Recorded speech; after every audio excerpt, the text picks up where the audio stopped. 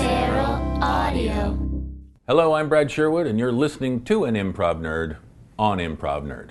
Jimmy Carrane's a nerd. Jimmy Carrane's an improv nerd. Jimmy Carrane's a nerd. Oh, Hey everybody, this is Jimmy Carrane, and you're listening to another great episode of Improv Nerd. And our guest today, I'm building the suspense, do you feel it? Is Brad Sherwood. You know him as a regular on Whose Line Is It Anyway? He was also on the British version for 3 seasons. He has been on VH1. He's hosted game shows. He's been on game shows. You've seen him everywhere. We were lucky enough to catch up with him at the Genesse Theater in Waukegan, Illinois, which is about, I'm guessing, 30 miles north of Chicago. And we caught him right before him and Colin Mochrie were doing their 2-person improv show, which was part of their Scared Scriptless tour. We talked to Brad about his wonderful confidence. He's got great confidence as an improviser. Of course, we talked about Whose Line Is It Anyways? And we talked about a time where he bombed. It's a wonderful story about when he bombed. It's great. You're really going to enjoy it. Before we get to that, I'm just want to turn something over. A couple days ago, I did a podcast. A friend of mine and also part of the Feral Audio family, Matt Dwyer. And Matt is, not only is he very funny as a stand-up, he's one of the few people that make me laugh on Facebook. And it's him and my friend Stu Harris on a regular basis make me laugh on their Facebook posts. So whatever you can do, check out those 2 guys. But Matt is also a great interviewer and somebody that I learn from and want to emulate more of. And he had me on his show, and I can't remember the name of the podcast. He does 2 podcasts, but it wasn't the one. The one is Matt Dwyer's Conversations with Matt Dwyer. This one is about being a father and stuff like that. And I want to tell you something. I revealed so much about myself, about how I raised Betsy, how sometimes I get angry at my daughter Betsy. Today is a perfect example. Lauren's got her out because she would not sleep at all today, so she's driving her in the car, and Lauren was not happy. And Lauren was really angry, so she put her in the babysit and she's driving her. I talked about being sexually abused. I talked about politics a little. And I'll tell you something, for the last 2 days, I have just been in the shame spiral because I really revealed a lot on that episode. And I went into therapy, and it's a mixed group. It's male and female. But yesterday it was all, except for the therapist who's male, it was all women and me. The 2 other guys weren't there. And I brought this up. I said, I'm in a shame spiral. I told these things. And I just feel really vulnerable, and I feel a lot of shame. Like, people are going to think I'm a bad father because I talked about, like, when Betsy cried, sometimes I would get so mad I'd want to stick her head through the wall. Or the other day I had this great insight about when I was holding her, and I'm like, my God, I could. Like when I was younger, people would tease you, like scare you and stuff. And so I shared that on the podcast. And I'm just like, someone's going to call DCF on me after hearing this. So I brought this to group therapy, and everybody's like, no, Jimmy, that's where you need to go. You need to talk about your dark side. And they kept saying, that's the way you shatter your glass ceiling. And I'm telling you something, it's very scary. And someone in my group therapy was like, don't you want to be more like Louis C.K.?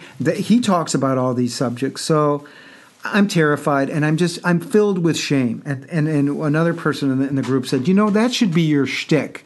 That should be your shtick. You should be the curmudgeon who's filled with shame. And I came home and I told Lauren, and she's like, you already do that. So enough about me. Here it is. You're going to love this episode, the Brad Sherwood episode. Enjoy. Jimmy's a nerd, he's a nerd, oh yeah. Jimmy's a nerd, he's a nerd. Brad Sherwood, thank you so much for being our guest on Improv Nerd. My pleasure. Now, I know you started acting when you were 8 years old. Yes. All right. Grew up in Chicago. I never knew this. Yes, I was born in Evanston and lived here till I was 10. Lived in the north side, sort of Rogers Park, Evanston area. And I got started in a summer children's repertory theater that performed down off of, I think, street was Broadway. I was little at the time, I can't Right, remember. right. But I would go down there and did plays in the summer. And then, how did you get exposed to improv? The first time I saw improv, I knew I wanted to be an actor since I was 8 and continued to do that through school.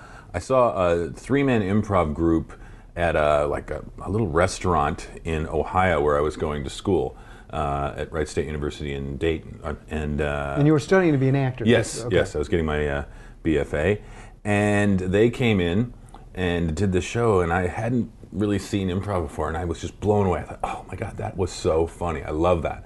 And then really kind of didn't think about it for a while longer, and I was in a comedy troupe in college, but we mostly did sketch. We wrote sketches, and so we didn't do a lot of improv in our show. And then after college, I moved to LA, and I was working in TV production behind the scenes, and a guy I was working with said, hey, I'm taking an improv workshop called Go for Broke, and you should come check it out. I think you'd be really good at it.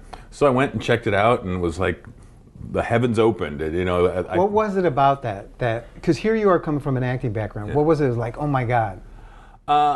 I always liked being funny. As a kid, I was always trying to make all my friends laugh in conversation. So intellectually, I was already working as an improviser in my social world. You know, I'd be talking and listening to what people are saying, and, you know, at a table, and if somebody said something that made me think of something funny, I would just sort of blurt it out. So that's the way my brain was already thinking. You know, I grew up watching sitcoms and reading Mad Magazine, so I ate comedy all day long and wanted to be a funny person. And so then when I took this workshop, it was like, oh, there's a structure and an art form to the way my brain thinks already, and has been since I realized I liked making people laugh.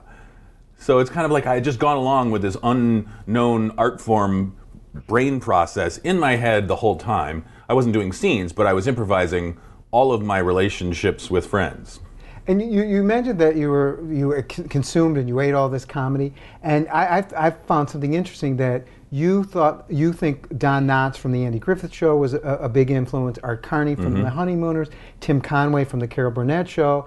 All of these guys have played second bananas. What is it you like, and when you improvise, playing second banana sometimes? I don't really think about whether I'm playing second banana or first banana. I think, especially doing a 2-man show with Colin, you're changing banana every 10 seconds, depending on your status in the scene. You can be the top banana who's running the show, or you can be the second banana who's getting all the laughs. And in our show, we constantly do that all the time. And I've answered those questions about my favorites, like Tim Conway and Don Knotts and Art Carney before. And then I had this realization that my performing partner that I do this show with for 15 years is so much akin to those 3 guys. In what way? He is one of those guys that is funny just in his being. Like when people see him and he's about to do something, they're already laughing. The anticipation of what Don Knotts is going to do or Art Carney is going to do, they do things in a funny way instead of saying funny things. Is that just a gift? Yeah, it's an evil gift that I never got, so I had to become very clever. I had to become a smart alecky wordsmith who had said great things with words put in a row, not like that sentence, but, you know, and improvising music and making things rhyme. And so my brain works at it like it's the New York crossword puzzle. And, you know, Colin is just sort of like Chauncey Gardner in being there. He just is funny. So it's And how do you approach this show you do with Colin, with it's you and Colin, versus when you're doing Whose Line and it's a bigger cast? Well, we have to give a lot more responsibility to the audience, and selfishly, we're on stage the whole time, which is great. And how long does the show run? This show, with intermission, probably 2 hours and 10 minutes. Oh my! How do you do that? I don't know. We finished the first act and it's like an hour and 5. We're like, where'd the time go? So it's really fun. You know, on the show Whose Line, all the games have to be within the constraints of 3 minutes, 5 minutes, or 7 minutes, so they can go to commercial and fit 4 games into an episode. In this show, we can go on as long as we want and then find an out for the scene. We're not afraid to go on into the unknown, and we also can take our time building a scene as we go to get ourselves into trouble. And on Whose Line, you shoot tons and tons of games. Then they boil it down to the ones that they like. Yeah, what usually happens on every taping that I've ever done, they shoot about 20 some games, and with the hopes of getting just one good show out of it. But every time I've ever shot it, they've gotten at least 2 out of that episode, which is why you'll see that we're still wearing the same tie or whatever, and you're like, oh, but I haven't seen this one. Because he edits it into 2 or 3 games. One time, in the old days from an English version show, I got 4 episodes out of one taping. How do you stay fresh on those long shooting days? How do you stay funny? Because after a while, I'm sure you're just like, oh my God. I just love making people laugh, and I don't want to suck. I think staying fresh is how much you fear sucking, you know? So it's that. That's the lion at your back. Failure and not getting a laugh is far more terrifying and impels you to stay high energy and focused. And then I'm sure there's parameters in terms of doing the stuff for a network television show. Certain areas you can't go with because censors are going to come. How have you been able to juggle that? Well, we tend to not work very dirty anyway, so that's usually not a problem. In the early onset of the U.S. version, the censors presented the producers with a list of topics and things that we can't say. But they didn't want to tell us that. The producers chose to not tell us anywhere where we would be treading into shaky territory, because they feared that, like enfants terribles, we would walk in there and immediately go straight to those things. They trusted us so little about being the bratty children and immediately going, oh, if you can't talk about that, boom, that's what we're going to fixate on. So we would usually stumble on to what we couldn't say. For example, one time they had me doing a B-52 song about ants at a picnic or something, and I did a thing and something about the bugs, and all the bugs were doing drugs, and I started saying, and then they stopped and they went, stop tape, and they came out and they said, you can't make reference to drugs or drug use. I said, even when it's just bugs doing hypothetical drugs in a rhyme of a song, you know, I wasn't saying, hey everybody, let's slam heroin. Right. I was doing a B-52 song, and they were like, no, we can't even mention drugs. So that's how we would find out. I mean, we knew all the swear words you couldn't say, but then there were also topics and shades of things that they would get upset about. But we wouldn't know until we opened that little advent calendar. When you started out, did you think, like, I could make a living improvising, doing short-form games? No. When I started out, there were no people actually that could say they were employed and making a living at improv. You know, we're still sort of the front wave of people that actually can pay their bills doing this. It's, you know, there are millions of stand-ups that make a living, and there's like 20 improvisers that actually do it full time that aren't, say, in a sketch show that also does improv. And you were about the same age, and we started out doing improv at the same time. Yeah. And when I would tell people who I was doing improv, they would say, oh, it's stand-up. How has Whose Line helped people to understand what improv is today? Oh, it opened the floodgates of awareness for it. You know, the only people that knew about improv were people that were at a comedy club that the club owner had allowed an improv group to do a 20-minute set, and they were there to see stand-ups. And like, what's this? Or they were in college, and their group had a group, or so on. You know, it's kind of like jazz. You know, I think somebody, was it Jeff Michalski? Somebody said that improv is the jazz of comedy. And so most people just didn't know about it. After the big boom in the 70s and late 80s, or 80s of stand-up, that was it. That was what everybody knew. So when Whose Line came along, that was, everybody now knows about it. And now it's part of curriculums in theater programs, even in elementary schools and high school. The drama department does and teaches improv, and they sometimes refer to Whose Line to learn about how games are played and this and that. So now we've had a whole generation of kids that have grown up knowing what improv is. They didn't find out about it in their 20s like I did. They've grown up knowing about it, watching it, and doing it. So I think we're going to have this like super generation of millennial improvisers that are way more facile than we ever were. What are some of the games on the show that you really love playing?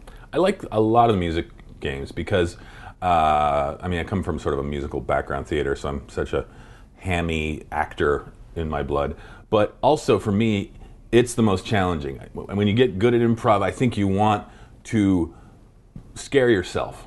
And there's nothing that scares me more than having to sing on key, keep up with the tempo. Sometimes if you're spoofing a type of music, do a good spoof of that or an impersonation of the person, make it make sense, and make it rhyme, and continue on. So that's like a lot of plates that you're spinning up here in your brain. Any secrets you can share that you use? Nope. I mean, my brain is trying to think of a word that I want to rhyme something with that's based on the topic. If it's a doctor, if the word stethoscope pops into my brain, I start singing something, ending that first line with hope, and then getting on to stethoscope. So I'm just kind of like choosing words. So the first word comes up, and you're like, okay. Yeah, first word comes up, I throw that to the back of the line, because that's the germane word for the topic, and then I start singing a sentence to get to a word that rhymes with stethoscope, and then I craft whatever the last line is, knowing it's going to end with stethoscope. Now, for me, if I was on the show, I would be like, oh my God, Wayne Brady is, he's phenomenal at that. It's like, I can't compete with Wayne Brady. How do you learn from Wayne Brady, or do you just go, oh, screw it, I'm just going to do the best I can?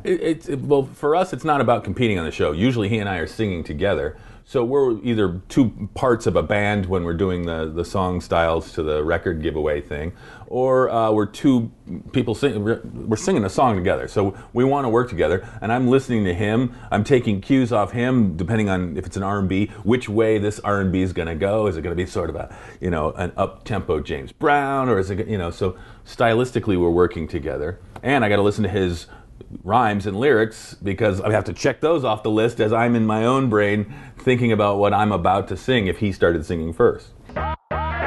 We got to take a quick break here, and then we'll be right back after this. You were also on the British version. Yep. I think what I read was you had auditioned in Los Angeles, and you were the only American actor at that time to do it? The season I went to audition for it, they had the auditions here in LA. I was the only person that survived that audition to get on the show. Greg had already been doing the show, Greg Proops, and Ryan had already been doing the show. So, but from the LA auditions, I was the only one that managed to get through this horrible, vicious chorus line style audition. And what were you doing up to that point? Because I know you were doing some guest spots on TV shows. You had a nice arc on LA Law. Yeah. Were you also doing short form? Yeah, I was doing short form and long form. I was in theater sports in Los Angeles. I was also in the touring company of Second City out in Los Angeles. When they had Santa Monica? Yeah, the Santa Monica one at the Mayfair. And I was understudy for Ryan Stiles, which is how I found out about the audition for Whose Line in the first place. I was his understudy. I was in the touring company. So we did a best of sketch show. That's usually what the touring companies do. So we did a bunch of best of from all the years of Second City on Sunday nights. And but I understudied for him and for Chris Barnes in the main stage show. And then doing this, how do you keep learning? How do you keep getting better at this? You keep learning by not falling into a rut. We have some banter in our show that stays the same as far as introducing games, our welcome to the show and stuff. But we're constantly trying to find new ways of getting suggestions that takes the pressure off us to become precious about, we have to do dangerous occupation when we play sound effects. We want these more obtuse, generic. So Colin had the idea to write on index cards these weird, just sort of generic, kind of fill in the blank ways of getting suggestions. And then we have a bunch of them laminated and we shuffle them up. And before each game, we have them randomly pick one. So now you have 1 out of 10 cards that you could play for that game, and then throwing that generically out to the audience to give you the suggestion, you get quickly out of the rut of being in a short form group that always gets a dangerous occupation for sound effects, and then you'll either get cop or fireman or crocodile wrestler, so. And if you're doing a game, you're like, you know what, I'm bored with this. This is a challenge. You guys say, hey, we're going to throw this out. Oh, we shelf things all the time and scrap it and turn it into, take part of one game that works and another one and combine them and fuse them. We're always trying to innovate, not only to make games better, But to put a new twist on something, so, sometimes we'll be like, that game has got something there, but it's not quite right, and we'll just set it aside until inspiration strikes us. What short form game, if I said, oh, you got to play this, you're like, I hate this, I'm not going to do it. Scene in reverse. Why don't you like it? I find myself so busy thinking, and then after if I make a logic flaw mistake in it, then I'm like, oh, and then I'm thinking about why that didn't work, and then I'm not hearing what happened with the thing that now happened right before that. So that one to me is like, it's kind of, I think there are certain games that get in the way of telling a story. And yes, we play the mousetrap game in our show, which absolutely gets in the way of telling a story. What is the mousetrap, for people that haven't seen your show? Mousetrap game we play, and that came from an old playbook when I was in theater sports. I think someone had that idea. But and never was theater actually sports John Stone's theater sports? Yes. Okay. Yes. John Stone. So there was theater sports, and from that came comedy sports. Mm-hmm. Someone who actually worked with him. Did Dick Chudnow work with him? I think so. Okay. Yeah. Way back, and then he split off and said, "I can do this." So it was like McDonald's and Burger King. Right. And I know lots of people from comedy sports as well. I know a lot of people from Burger King. Yes. Okay. Well, there you go. I like their chicken sandwiches.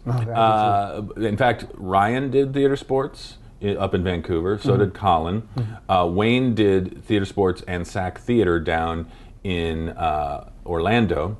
And Greg did theater sports up in San Francisco. So, 5 of the regulars, was it 5? 4. 4 of the regulars did theater sports. We were talking about the mousetrap game. Yes, the mousetrap game. We place 100 live mousetraps on the floor in sort of a taped off area just so that they keep them densely packed. And we take off our shoes and socks, so we're barefoot, doing an improv scene, and we put goggles on that are taped off so that we can't see where we're walking. So we're basically trying to do, and I think we play alphabet scene for the game, so we kind of know when it starts and when it finishes. And we try and do this Alphabet, scene. you start with the I start A. Yes, and we go to Z. Except we have get the audience to get us a starting letter, and we go back and around, and that just frames the game. It's already stupid and silly because we're barefoot and blindfolded on mousetraps. And then we try and do a natural scene, which usually devolves into us trying to ambush each other with mousetraps and all that. So that is kind of the most predictable and non-improvised thing that we do in our show. We do it as the closer because audiences just love it. It makes them giggle like they're little kids. It kind of reminds me of the way kids used to giggle when they went to see a Harlem Globetrotters game, with the bucket and the confetti. It's just like a silly little moment that's a nice palate cleanser at the end of the show for goofiness. I was going to say you did it because it takes a while to set up the mice trap, and you have to clear it out. You guys play it in cities across the country. Mm-hmm. I would imagine. So, how do you do afterwards? You do a show. Do you give each other notes? How do you break down what you just did? We never give each other notes. We at most we would be like, oh, that would have been so much better if in the future when we do that game, we just sort of apply standard rules. We got to keep moving the story forward. Sometimes if we get on our hands on our hips, standing on our heels, and just being clever on stage, you immediately get to the now what, once your brain. So keep active, go to your environment, all that stuff. So we're constantly having to remind ourselves if a scene is like, oh, that just could have been so much better, and just different ways to tweak it. To attack a scene. There are certain types of games and scenes that we do that are better served by us being in slightly more heightened crisis situation, I guess, no matter what that is, just that we treat something with gravitas. Heighten the emotion. Yes, well like that it's really important, whatever our goal is, to make that high stakes, even if it's not high stakes, because that propels the scene. So now, will you have a ritual before the show? You'll say, okay, you know what? The last time we did this, we were a little low energy. Let's pick this up, or no, we never talk about that. The only time we'll really talk about the show before the show is if we have a new game that we've just either implemented or started. We tried something last night for the first time that we're now going to try again a slightly different way tonight. How'd it go? It went great. It's actually New Choice, the game New Choice, which I don't know if you know how that game is played. No, can you? Yeah, new choices you usually have a caller, and two of us or however many are in a scene. And if I say something and I go, "Oh, I have to go take my car in to get my transmission fixed," new choice. "Oh, I have to take my bobsled in to have the runners re-waxed," new choice. I And have then to you take have to my justify. parasail. Yeah. I have to keep going with a new option until the caller doesn't new choice me, and then we take the scene from there. So now I have a hang glider that we're going off, and he goes, "Oh, great! Well, that's good because there's a hurricane coming, so we'll be getting New choice. New choice. Oh, well, the cliffs over there have a great up breeze from the ocean. New choice. Yes, I can turn on a wind machine and see if you can hover in it. So." And then he goes, "Great, get the wind machine." So you continue. I came up with that game when I used to teach at theater sports as a way to get new improvisers to realize that at every single moment of an improv scene, there are an infinite number of ways to go, because new improvisers are always going, "I don't know what to say here." And new choice reinforces with them, there was that first idea you had, there's also a dormant second idea, super subdormant third, and an infinite number down there that could be where the scene goes. So don't feel like you're looking for the only door that's going to propel the scene forward. And I know as a teacher of improv, sometimes you'll say, give notes at the end. They're like, "Oh, was that the only choice?" Or, like they look at it like that is the only choice. Yeah, it's hard because generally students of improv start off by going to a bunch of improv shows and watching it. They fall in love with it because it's so funny. And then they sort of have this, that person is so funny that they are a genius and they chose the right thing to make that scene perfect. Right. And really they just chose the thing that popped into their head, and the magic of improv and their commitment and whatever happened after that made that work and perfect and genius. Were you a natural when you started out, or did you Yes. suck? Okay, No, great, I great. did. I never ever sucked. I read that in my notes. Yeah, I did my research. Nothing came up. No, I was about you like, singing. I didn't know what to. I didn't know what to play in the band, and then the heavens opened, and someone handed me improv, which is like the bassoon that no one plays, and I was like the bassoon Eddie Van Halen right away. I was like best in the class, and it was like it already made sense to me. Every rule he told me, I was like, oh, okay, Agreement, no problem with that. yeah, no, yeah. Listening, no problem with that. Sorry. Okay. All right. Yeah. What have you learned working with Colin? I've learned that he can't be stumped, because Do you go out there try to stump him? Well, yes, I equate a two-man improv show, or just when you're on stage with someone, that an improv scene is kind of like two kids building a sandcastle together while they're having a snowball fight. Because it's fun and adversarial to set traps for the other person, to pimp them into trouble, so the audience can see their brain spin and how are they going to get out of this. But you're also creating a scene together, so it's collaborative. Right. So it's, How do you avoid, because I know I've improvised for such a long time, and you work with the same people. Sometimes you get into the same, it's almost like deja vu in improv. Like, oh, haven't we done this scene before, Colin? How do you break that? well, you just try. If you become aware of it, that's already a problem, because now you're outside the scene directing and going, oh wow, we're commenting, blah blah blah blah blah. Yeah. So, but that's part of what we do with trying to find new ways of tweaking suggestions and trying to launch. Even if you've done Postman before, launching off in a totally different direction. Postman being a game. No, Postman just being the character or the occupation that you got All right. from. Yeah. Okay. I'm a little slow. But tonight we're going to create a game called Postman. Okay, Yeah. great. I hope it delivers. Yeah. Okay. How you've been doing it for so long? How do you still find fun? What is still fun for you and new about doing this? Well, I think it's fun. For one thing, I think he and I are both, there's sort of this stage in our bloods. We both grew up doing it, and I've done it forever. And I'm a ham. I like to make people laugh. So there's that.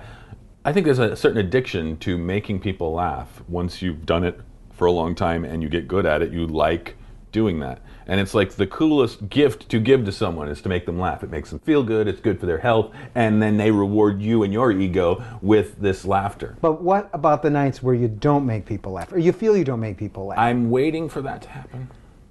Our show is so funny and so consistent. You've never had a bad show with this? Not this. We've had bad corporates. We've had Okay. bad corporates. Tell me and about we've a had bad corporate. Give we've me a had bad corporate. Okay. We, I think it was was it for Yahoo or Google? It was a .com search engine, something or other, I can't remember. And we did this show, and we thought, oh, these are all going to be young, hip, with it, pop culturally astute audience members. And it was like pulling teeth. We thought they'd all been hit with tranquilizer darts. It was the only time during our corporates, certainly, that we were just like, oh my God, this is just brutal. It was like trying to hold their attention. It was, yeah. Why don't you think in this show that you've ever done a bad show? What is it that makes this show a success? We've had scenes that, like a game that'll go wrong, but I think we both trust our own abilities, and we, implicitly trust each other. I know he's going to make something funny if for some reason something I didn't quite pan out. So the trust of ourselves makes us play with a confidence that isn't panicked. We go out there with adrenaline and energy because we're in front of an audience and we like to perform. But we never are going out there like, oh God, I hope this is fun. We never would doubt that. I know a lot of people play scared. We play excited and hyper. How much is confidence important to being successful as a comedian or as an improviser?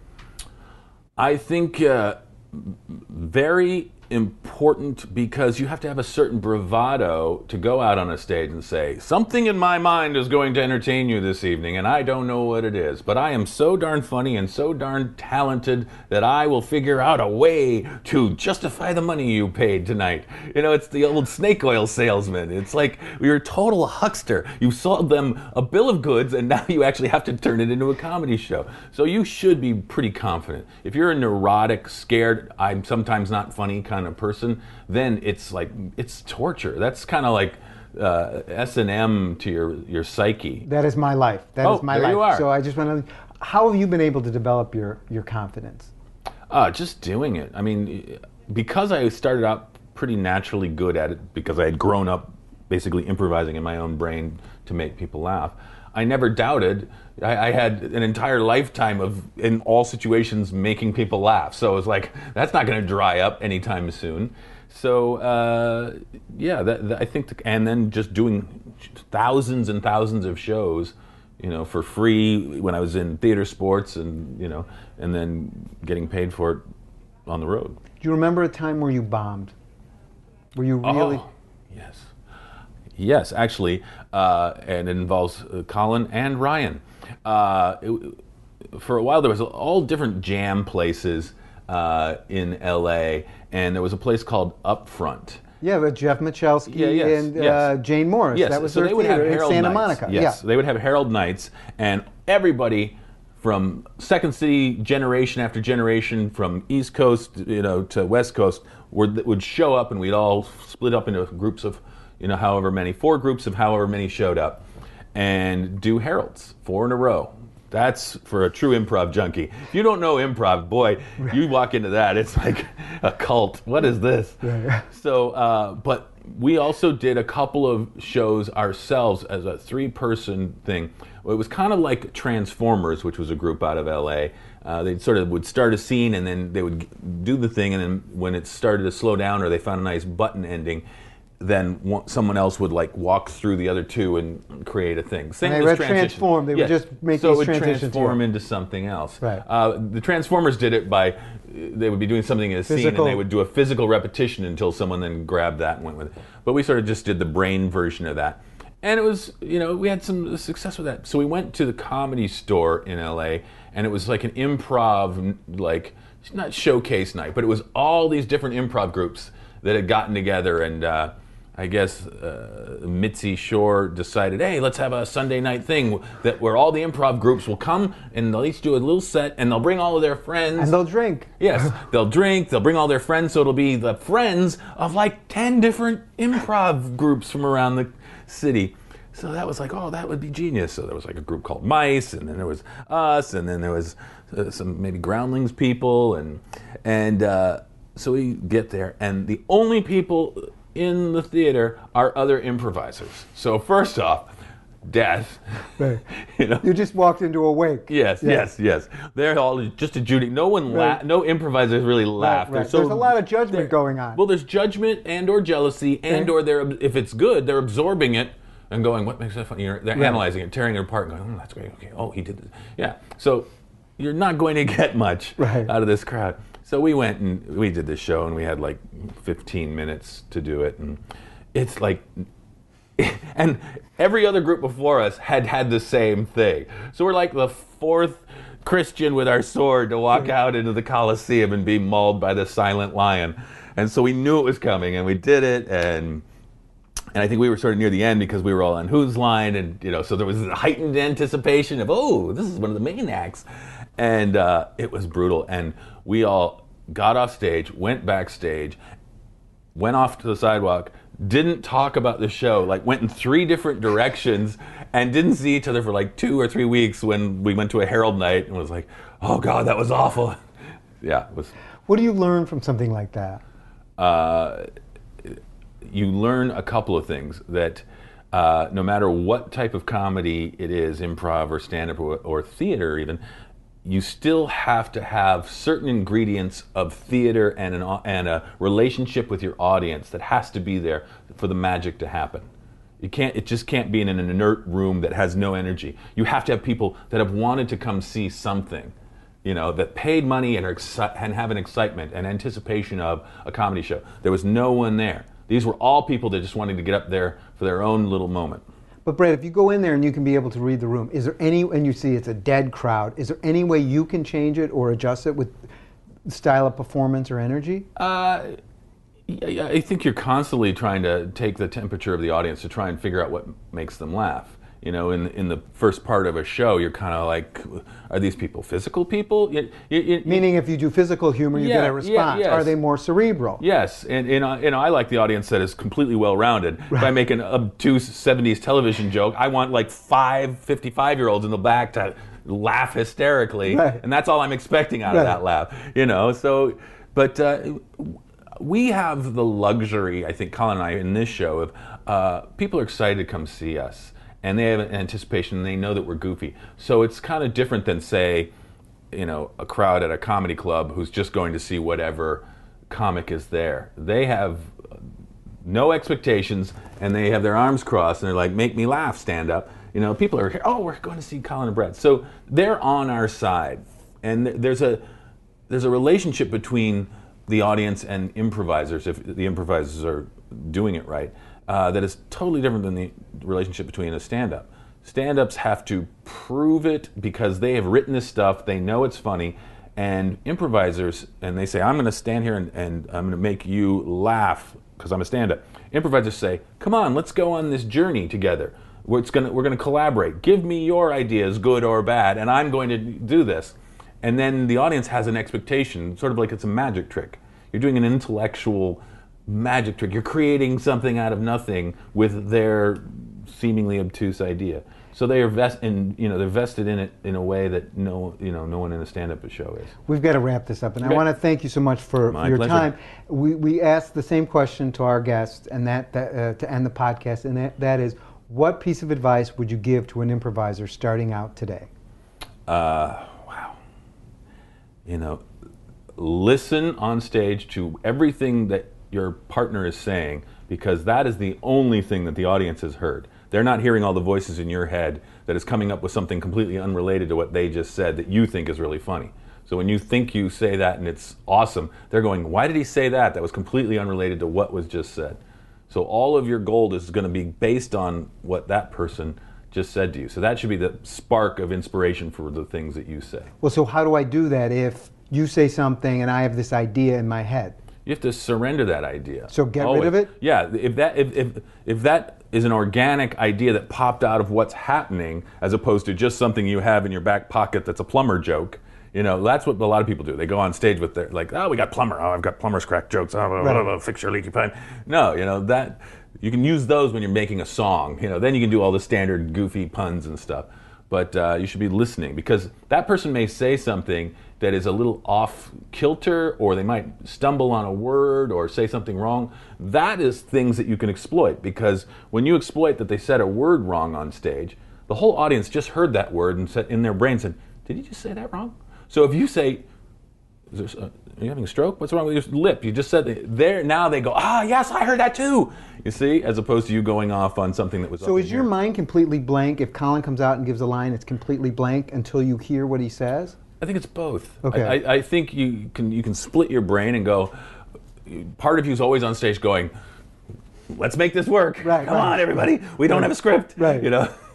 There's all the guys pulling the levers inside my right, brain. right. I sometimes have the image of my brain, especially when I'm composing songs, but it's always, I have a guy on one of those big giant bookshelves in a library with a wheeling ladder, and like he says, something about a medical profession, and my brain goes, medical references, climb, slide, and right before my words slip out, it's hydroencephalopathy, you know, and then I get to the word right as so, and that's kind of how I work. Just I don't know where it's going to go. I try not to have the agenda because I trust that I'm going to make it work, and I know I'm verbose enough that I'll somehow dig my way out of mistakes as well. Brad Sherwood, thank you so much for being our guest on this episode of Improv My Nerd. pleasure. And there you have it. Another episode of Improv Nerd is in the can, just like that. And I love that story that Brad told about bombing. And a little teaser for next week, we'll have Colin Mochrie, and he's going to give you his version of that bombing story.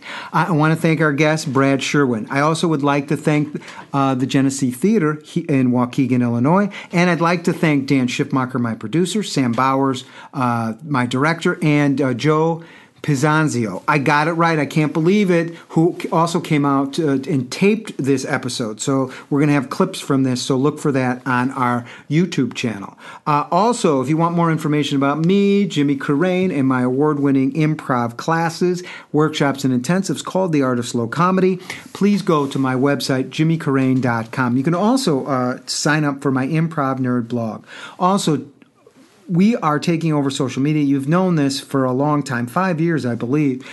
So go to our Facebook page, Improv Nerd, and like us because it helps with my low self-esteem. Follow us at Twitter at improv_nerd, and then the YouTube channel I just mentioned, which is Improv Nerd Podcast, all one word, and you'll see clips from the live shows. Or when we did with Brad and Colin, you will see the actual interviews, clips for the actual interviews. We are lucky to be part of this growing, it's just booming, this podcast collective called feralaudio.com. So check out all the great podcasts, including the #1 comedy podcast, My Favorite Murder. I don't know why I have to plug that because it's #1, but it's the first one that came to my mind, and it's a great podcast. And they have all sorts of great, hilarious podcasts on there. So check that out. And of course, I want to thank you for listening. And until next time, remember, walk, don't run. Nerd is a nerd.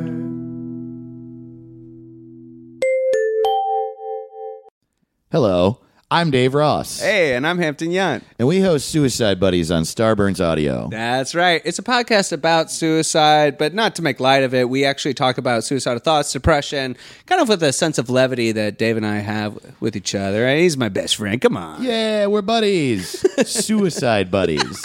That's the title. One of our favorite episodes that we've recorded so far is about this guy, Jan Pataki, who was a Polish aristocrat in the 19th century. Mm-hmm. And he, one of the reasons it's possible that he killed himself is that he thought he was a werewolf. Oh. Check out a clip. It also makes me think, like, we were talking about in the Norway black metal episode, how, like, just the culture of your surroundings can affect you. Like, he's in a castle in Poland. He's like, I mean, if you lived in a castle in Poland and no one knew anything about anything, you might be like, I'm a bat. I'm probably a bat.